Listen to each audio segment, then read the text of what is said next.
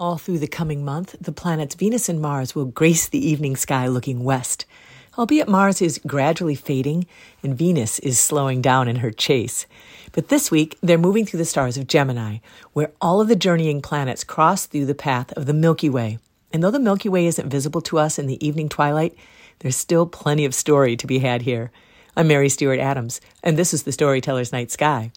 In the paradise of his divine comedy, the initiate poet Dante leads the reader through a very specific process of mounting up to the first heaven of the moon, through all of the planetary spheres to the seventh heaven of Saturn, before his pilgrim and his beloved Beatrice then leap up to the eighth heaven of the fixed stars at the region of Gemini. Maybe you can see where I'm going. This week, I imagine Venus is Beatrice and Mars is the pilgrim Dante. On Tuesday evening, the crescent moon will appear right between them, a reminder of the first stage of their celestial journey, which is now far behind and below them. Now they've mounted up into the stars of Gemini.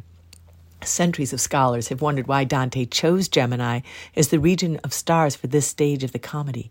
And though many presume it's because he was born in Gemini season, I think it has to do with his building his path to God, because it's right at Gemini where the path of the planets crosses through the Milky Way.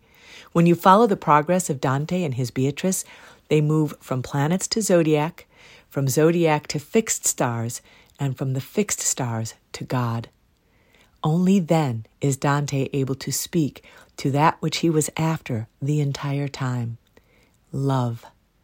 The love that moves the sun and the other stars.